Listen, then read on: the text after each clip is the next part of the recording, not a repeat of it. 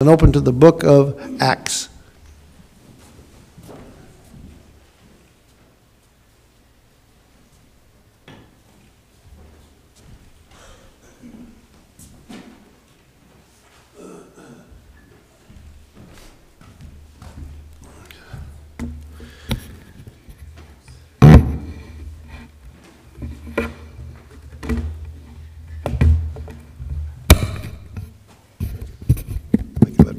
Here we go. All right, see if I can do this. Okay. We're in the book of Acts. The book of Acts. How many can tell me about the book of Acts so far? What have you learned? Some things. Recap. You say you recap in every service. Yes, because we tend to forget. Somebody tell me something about what we've learned so far in the book of Acts. We'll be finishing chapter 9 today. It's an open book test, if you like. Yes? The day of Pentecost. The day of Pentecost happened in the book of Acts. Day of Pentecost. I believe that was the second chapter. Yes, sir? The ascension. The ascension. Jesus went, and remember he said, many infallible proofs. He's proving. I saw another hand back here. Somebody else. I saw a hand back there. I know you did. Yes, Debbie? The disciples witnessed. Yes? And there was a gathering where they were all speaking in tongues and they thought they were drunk. Well, they had in the upper room, they were all speaking in tongues. They all heard in their own tongue. That was a miracle. Amen. Amen. And the Bible does tell us, be not drunk with wine, but be filled with the Spirit. And that Spirit is not some other spirit, but the Spirit of God. Somebody else, tell me something. Tell me something. Oh, hang on. The lame man. Yes, it's one of my favorite stories. We've got to talk about the lame man in just a minute. I'll come right back to you. The lame man. And the Bible says that he was asking alms of Peter and John. And Peter said, silver and gold have I none, but as much as I have I give unto thee. And he took down and he reached down, gave him the right hand of fellowship, basically. And the Bible says he received strength in his ankles and leaping up. And then he went around. He went around with Peter and John, praising God and worshiping with them. You had something. The church was birthed back in the book of John, chapter 18. The disciples. He gave the Great Commission to the church, which was the disciples at that time. And he says, upon this rock I'll build my church. Some espouse that it happened in the book of Acts. We hold to that it happened in the book of Matthew. Somebody else? Somebody else? Yes, ma'am? Yes, he was. He was answering back. Anybody for extra credit? Who was Stephen talking to? Who was Stephen talking to? It was a group of people. When you go out to the beach, what do you walk on? Sand? The Sanhedrin. Talk to the Sanhedrin. All right. All right. Somebody else. That's good. Yes. And he was answering. They had 3 accusations against him. And he answered them all.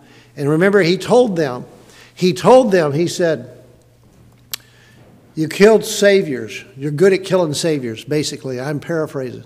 He said, you killed the savior Joseph. You killed the savior Moses, your savior Moses. And you killed the King of Kings, the Messiah, your savior. Somebody else. Yes, Peter. The what? The conversion of Paul. Extra credit. You know what chapter? Close. Chapter 9, verses 1 through 5. That's where he was on the road to Damascus and that bright light shone down around him. This is good. This is good. Somebody else. Yes, Debbie. Barnabas came on the picture and he's known as a son of encouragement. Yeah, the son of consolation. Amen. And we need a church full of encouragers, don't we? Amen, we do. Somebody else. Somebody else. Let me cheat back here my notes and see if we're missing. Somebody preached a message and 3,000 souls were added on one day. Who was that? Who is it? Peter.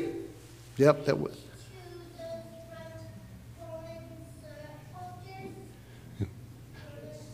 Peter. Okay. Amen. Amen. Somebody else. Does Ananias and Sapphira come in the picture in what we read? They came on the scene, I think, in chapter 5. Is that chapter 5? And they sold a piece of land. There had been another member of the church that sold land and gave it to the church. Here you go. Here you go. See, they had all things in common. I mean, they were giving people. And you know what? It's interesting. We kind of joke about it sometimes, especially as Baptists, that if we can just get, that person, the entire person saved, including their wallet. Not that we're always talking about money, but God causes you to be a giver. He causes you to want to give. And Ananias saw that thing, and I think that it probably had a good thing initially to do in their heart. But somewhere along the line, they got a little bit more than what they thought, and they lied unto the Holy Spirit. And that was actually the first church discipline where the Holy Spirit killed them both. It's keeping the church pure. Keeping the church pure. And that's a great lesson for us. We need to know and understand that God intends for the church to be pure. And dare we not be that individual that's going to cause dissension or a problem in a church. We should not do that. That's a great lesson for us to learn. Some of us older members, especially. I'm talking to myself. Anybody else have anything? Pardon me? We had the deacons. How many men did they pick out? 7 men. What was the first thing he said? There had to be, I believe it was honest, of good report. Of good report. And it's interesting when you start watching and you see that some of the first ones taking the initiative and taking the gospel and standing proclaiming for Jesus were not the apostles. But you have Stephen and you have Philip. Philip went where? Where did Philip go?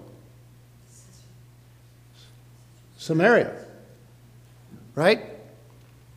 And he preached Jesus unto them. And in Acts chapter 8, it says, there was great joy in that city. And that's a result of meeting Jesus. There's great joy. And then later on in that same chapter, Philip again was preaching.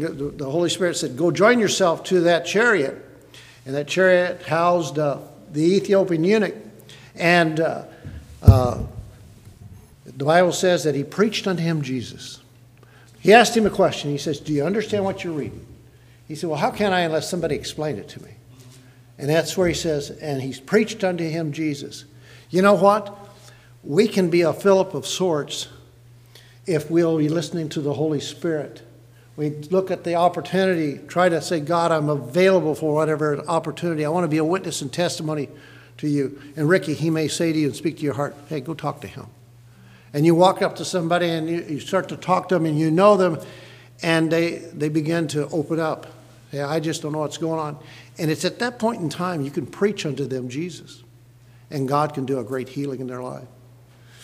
At any rate, so that's good. That's good. Let's go back now. Acts chapter 9. Acts chapter 9. It's so important that we rehearse these things.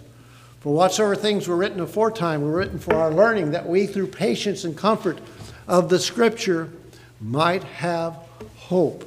Romans 16:4. Acts chapter 9, verse 32 and following. We're going to read through the end of the chapter.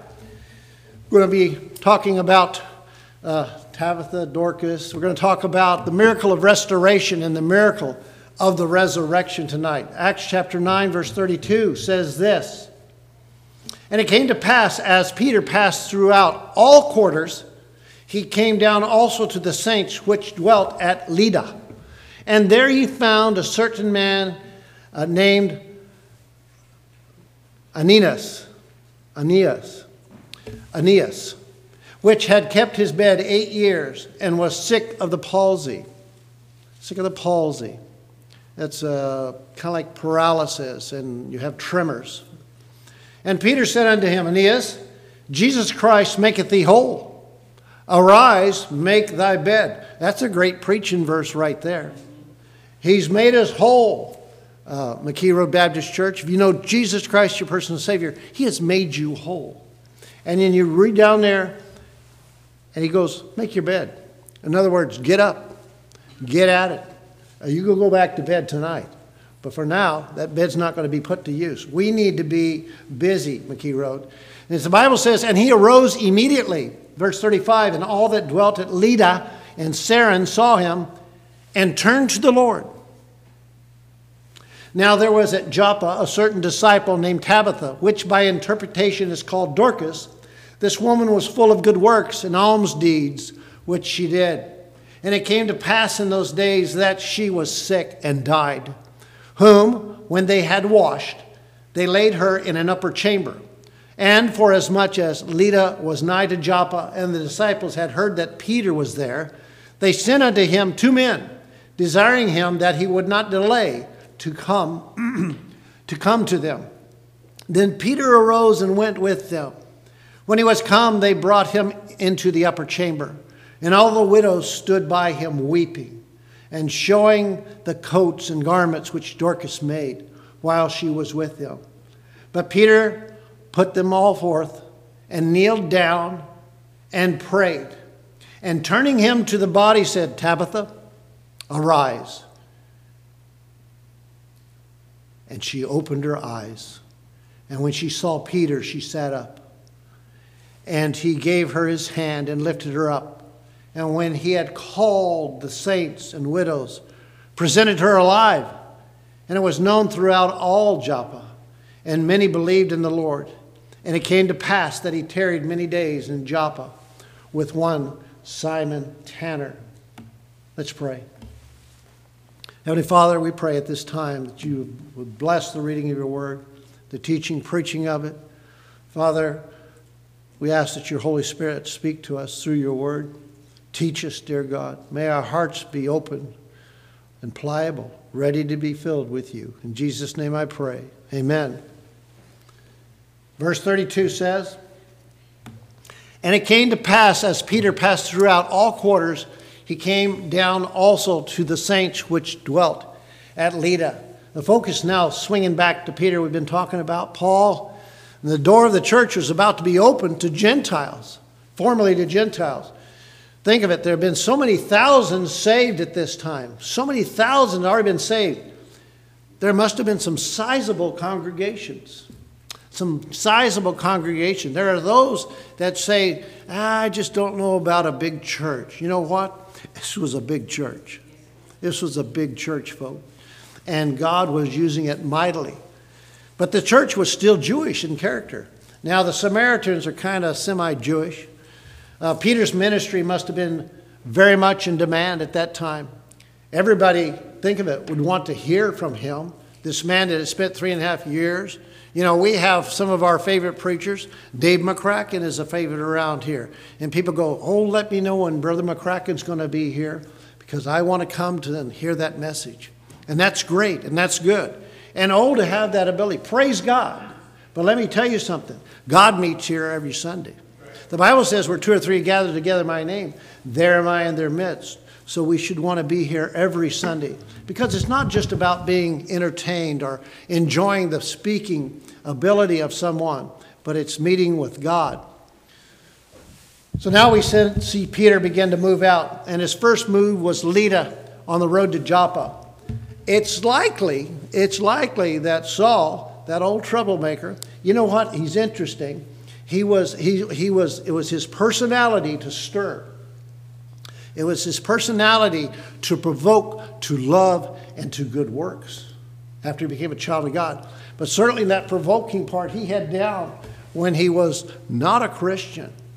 And it's likely he may have passed through this way on the way to the coast, which may have prompted Peter's move. I don't know.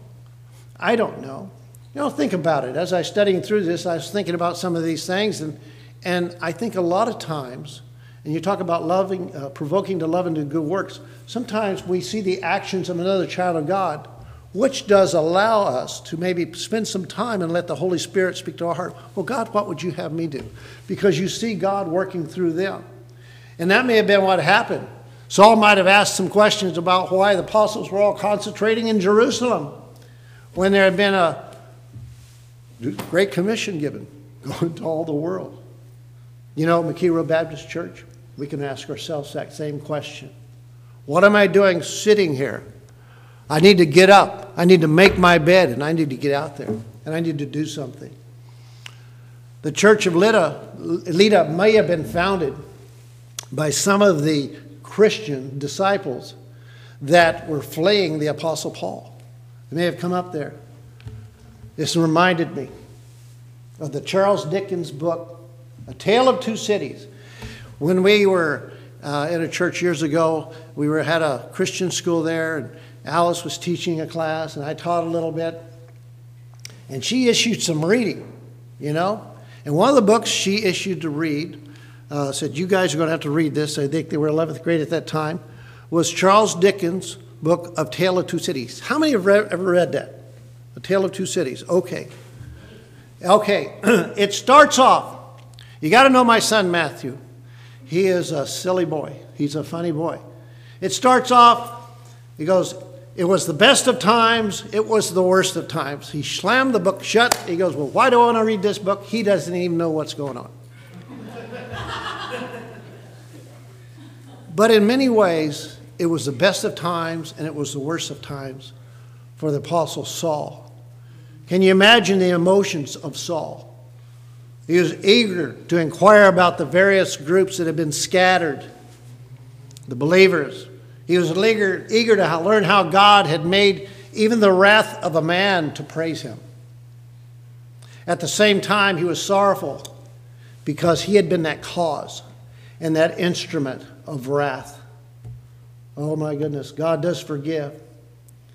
But I tell you, better to never do the sin so we don't have to be forgiven. Of course, this happened before Paul was saved, and God forgave him for that.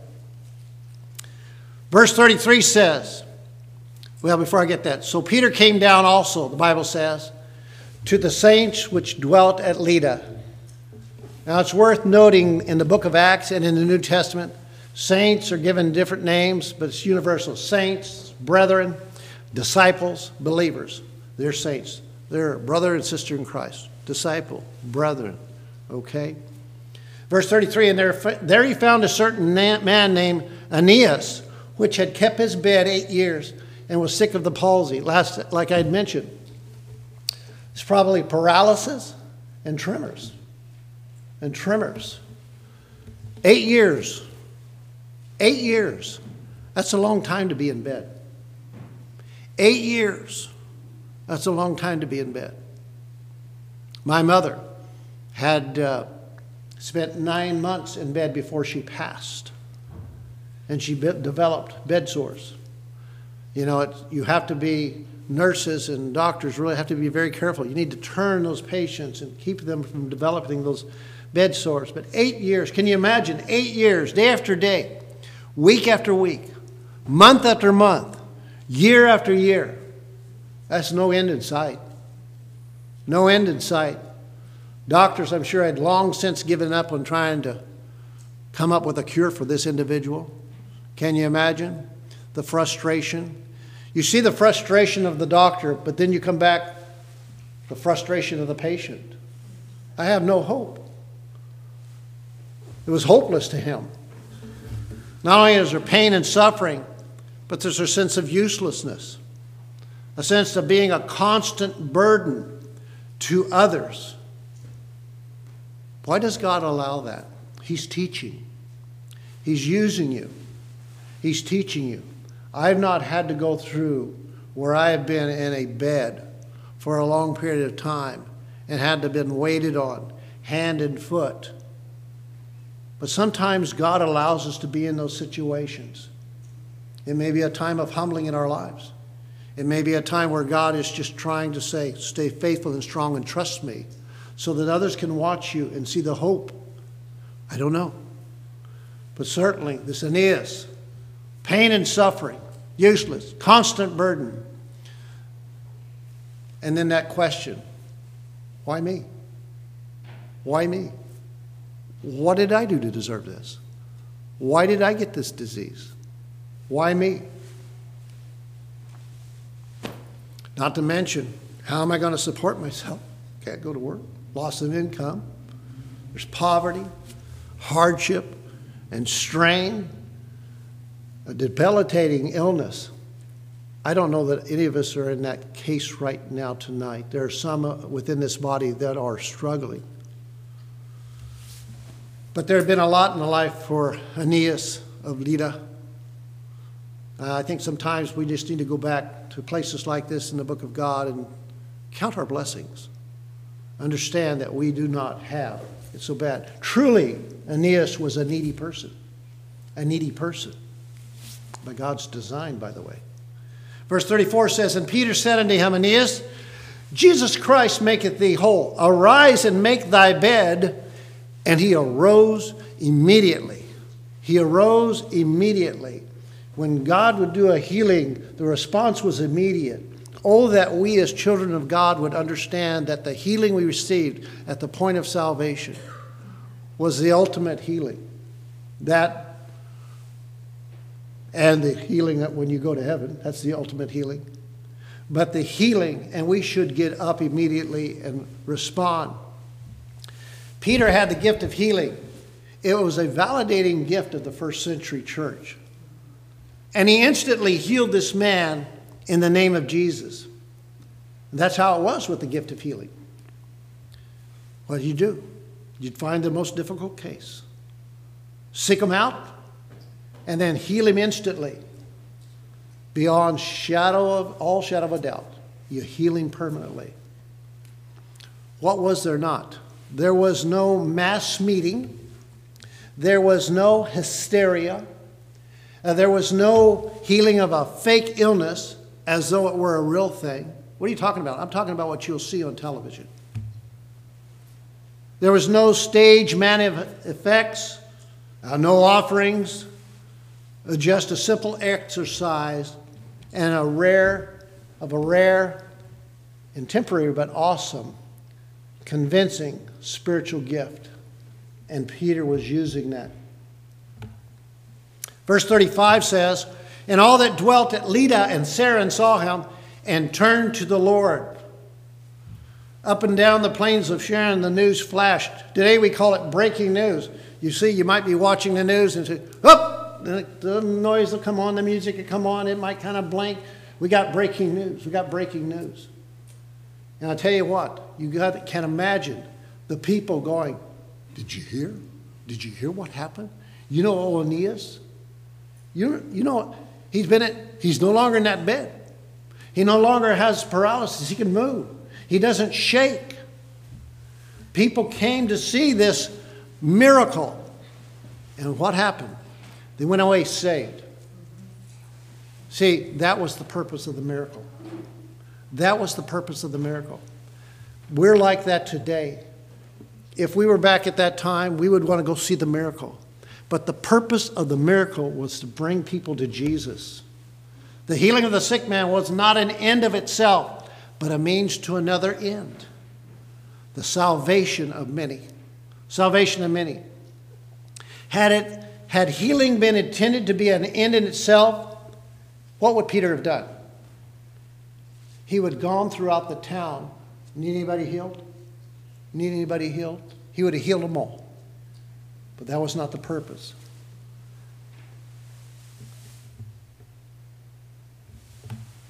Healing was selective, and it served a far wider purpose. The primary purpose of healing was to open the door for the gospel, to lead the salvation of souls, and to spread abroad the name of Jesus Christ. Verse 36. Now there was at Joppa a certain disciple named Tabitha, which by interpretation is called Dorcas. This woman was full of good works and alms deeds, or acts of charity, which she did. I'm told that about 10 miles northwest of Lydda was a seaport, Joppa. And by the way, there was a local church there as well. One of its members had achieved a reputation of being full of good works. Full of good works. You know, as Christians, a lot of times we are suspect of people that are full of good works. They're always, I wonder what their motivation is. I'm told that the name Tabitha in Hebrew, Dorcas in the Greek, meant gazelle. A gazelle. A gazelle is a graceful creature. And certainly Dorcas, Tabitha here, was a graceful, loving creature. Child of God. Child of God. But good works, sometimes we go, oh, and you know, this old thing about the pendulum. The pendulum should be right here in the middle, and sometimes we kind of swing it over here, and somebody says this, and then somebody goes, no, it's not like that, and then it swings way back over here, but it's over here in the middle. It should be in the middle.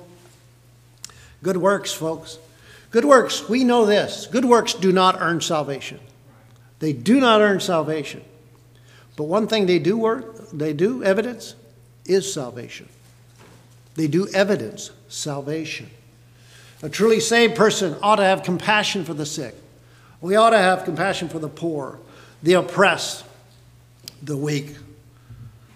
Dorcas did, and her compassion took on a practical character. Her zeal in doing what she could do to alleviate suffering is noted by the Holy Spirit. Do we take the opportunity to do what we can to help one another? Verse 37. And it came to pass in those days that she was sick and died, whom, when they had washed, they laid her in an upper chamber. You know, the Jews had great respect for the dead. The remains were always treated with dignity and buried with solemn regard. Jacob made his own funeral arrangements before his death and wished to be buried in Canaan. He made his own funeral arrangements. Joseph observed that. Similarly, Joseph, when he died, wished to have his bones be carried to the sepulchre in Canaan. And who was it that did it? Moses. Years later, Moses. A deep tradition. Deep tradition. So Dorcas died, and her body was tenderly washed and laid out in an upper chamber, pending that burial. Verse 38. And forasmuch as Lydia was nigh to Joppa, and the disciples had heard that Peter was there, they sent unto him 2 men, desiring him that he would not delay to come to them. Why did they send for Peter? It'd be natural, no doubt, to want the ministry of such a prominent individual to come, be at the funeral. Surely Peter would have some words of consolation and hope for those that were missing their loved one at this time. Perhaps Dorcas had hoped that she might see Peter, this great ambassador for Christ, when he heard that, hey, did you hear that Peter's in Lydda? Peter's in Lydda? Maybe she had wanted to hear him, and they knew that. Perhaps when she realized how sick she was and how pronounced her case was, that it was beyond hope, that she asked that he would come and speak. And so Peter's presence was to be urged in the most vital way. They sent two. And Peter's presence was urgently requested. Verse 39. Then Peter arose and went with them. When he was come, they brought him into the upper chamber. And all the widows stood by him weeping and showing the coats and garments which Dorcas made while she was with them. Let's make note that this dear woman just kept working to the very end. Kept working to the very end. She did what she could. Remember this morning I said, you are not insignificant. God's got something for you. God's got something for you. He does. And he had something for her, and she used and did what she could. These people had obviously been recipients of the good graciousness of Dorcas, Tabitha. In your mind's eye, you can see them showing Peter the fruit of her labors, pointing out the quality of the material, the coats she had made. Look how well she sewed this together.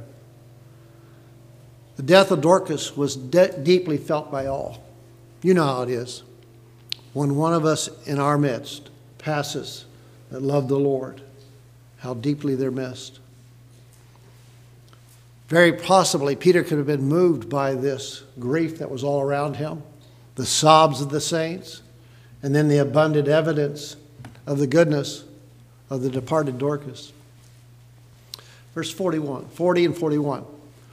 But Peter put them all forth and kneeled down and prayed. You know, at this point in time, I'm thinking, you gotta put yourself in the midst of these people when these stories are going on. If you want to live this, put yourself there. The old saying is, if I could just be a fly on the wall. Oh, if I could have been a fly on the wall for that meeting between those two. If I could have just heard what the Lord said to him at this point in time.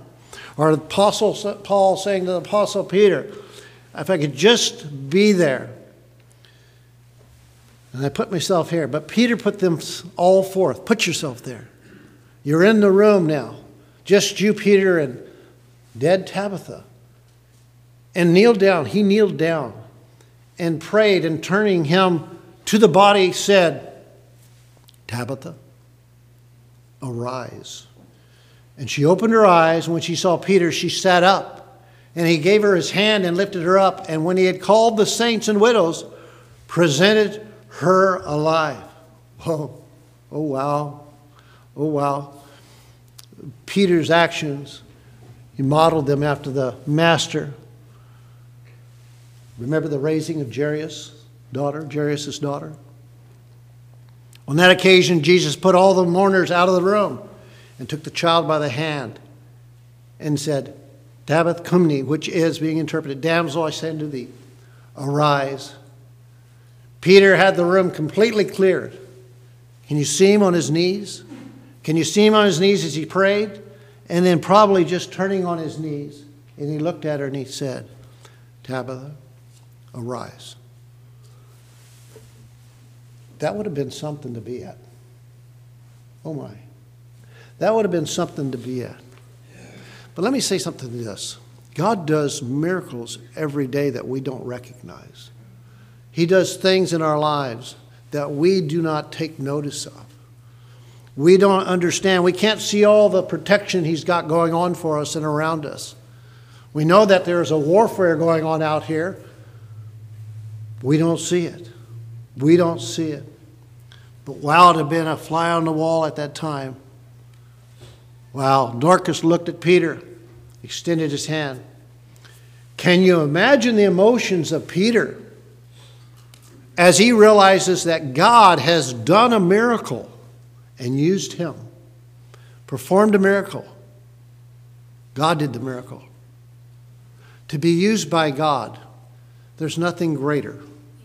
There's nothing greater than to be used by God and to recognize that God has used you. Oh my, what an evidence of salvation. Now do keep in mind, he did use a mule. Okay? Sometimes we're mule-headed. But to be used by God. There was a spiritual awakening in Joppa. Verse 42, it says, and this was known throughout all Joppa. What happened? And many believed in the Lord. And it came to pass that he tarried many days in Joppa with one Simon, a tanner. Again, we see the selective and the spiritual nature of miracles in the book of Acts. In the book of Acts, it's a little seaport in Joppa. Famous since the days of who? Jonah. Very good. Jonah. And they were rocked with this news. Everybody knew about it. Everybody knew about it. And what was the result? One was healed. One was raised from the dead. Many were saved. Many were saved. Can you imagine Dorcas resuming back to life? I'm going to continue to do what I'm doing. I'm doing what I can. McHero Baptist Church members, are you doing what you can tonight? Are you doing what you can? God didn't call us all to do the same thing. He didn't make us all the same, else we'd be very boring. I'm boring, you know? Be very bored. And then Peter goes on and he found lodgings in Joppa. Lodging in Joppa. The needs of the believers in town and the continuous streams of converts, I'm certain, gave him plenty to do. Amen? When God is working, when the children of God are in tune with his Holy Spirit and there's harmony within the church, guess what? Things are going to be happening. McKeever Baptist Church, I believe with all my heart, things are happening here in the church. We had 9 baptized last Sunday. We had 4 baptized this Sunday. I was thrilled to death to have Brother Lynn come in this morning, excitedly nervous. He said, I'm so nervous. I said, did you come to get baptized? I did. I brought my change of clothes. He was excited. Wasn't it exciting to see him get baptized? Amen, it was. Things are happening. God's Spirit is at work. It happens when the church is in unity. It's in unity. That's when it happens. That's when it happens. Now we see Peter going on, and it's interesting to note, just as a side here, that he goes and he spends, he's getting lodging with this tanner. What's a tanner? What was a tanner? They dealt with dead bodies. And that was not the thing of Jews to touch a dead body. You see that God is, if you're watching closely, you see, here's a good Baptist word, Peter evolving in his relationship with the Lord. He's growing in the Lord. So the things that used to be controlled by the law were now not under the law. And so those things are falling away. I don't know about you, but tonight I'm praying for a spiritual awakening in Bakersfield, like there was a spiritual awakening in Joppa. They knew things were happening, things were going on. I'm praying for a spiritual awakening in McKee Road Baptist Church tonight. And yes, I'm praying even for a spiritual awakening within myself. How about you? How about you? Let's pray. Every head bowed, every eye closed. Every head bowed and every eye closed. A spiritual awakening. That's what we desire to see. You know what? I woke up this morning, another day older. That's the amazing thing. My father-in-law has told me several times, the sun do move. That old Tennessean used to say, the sun do move. We all get older. I don't get younger each day. What I'm doing for Christ, I need to do today. And if he gives me tomorrow, I need to do it tomorrow. But we need a spiritual awakening in Bakersfield. Guess where it starts? It starts within the heart of the Christian. The Christian that says, God, enough of this for myself. I'm for you. Use me, God. Use me. I pray that for McKee Road Baptist Church. I pray that for myself. Are you praying that for you? Father, I ask that you'd have your will and way in just these few moments of invitation. In Jesus' name I pray, amen. If you're able, you may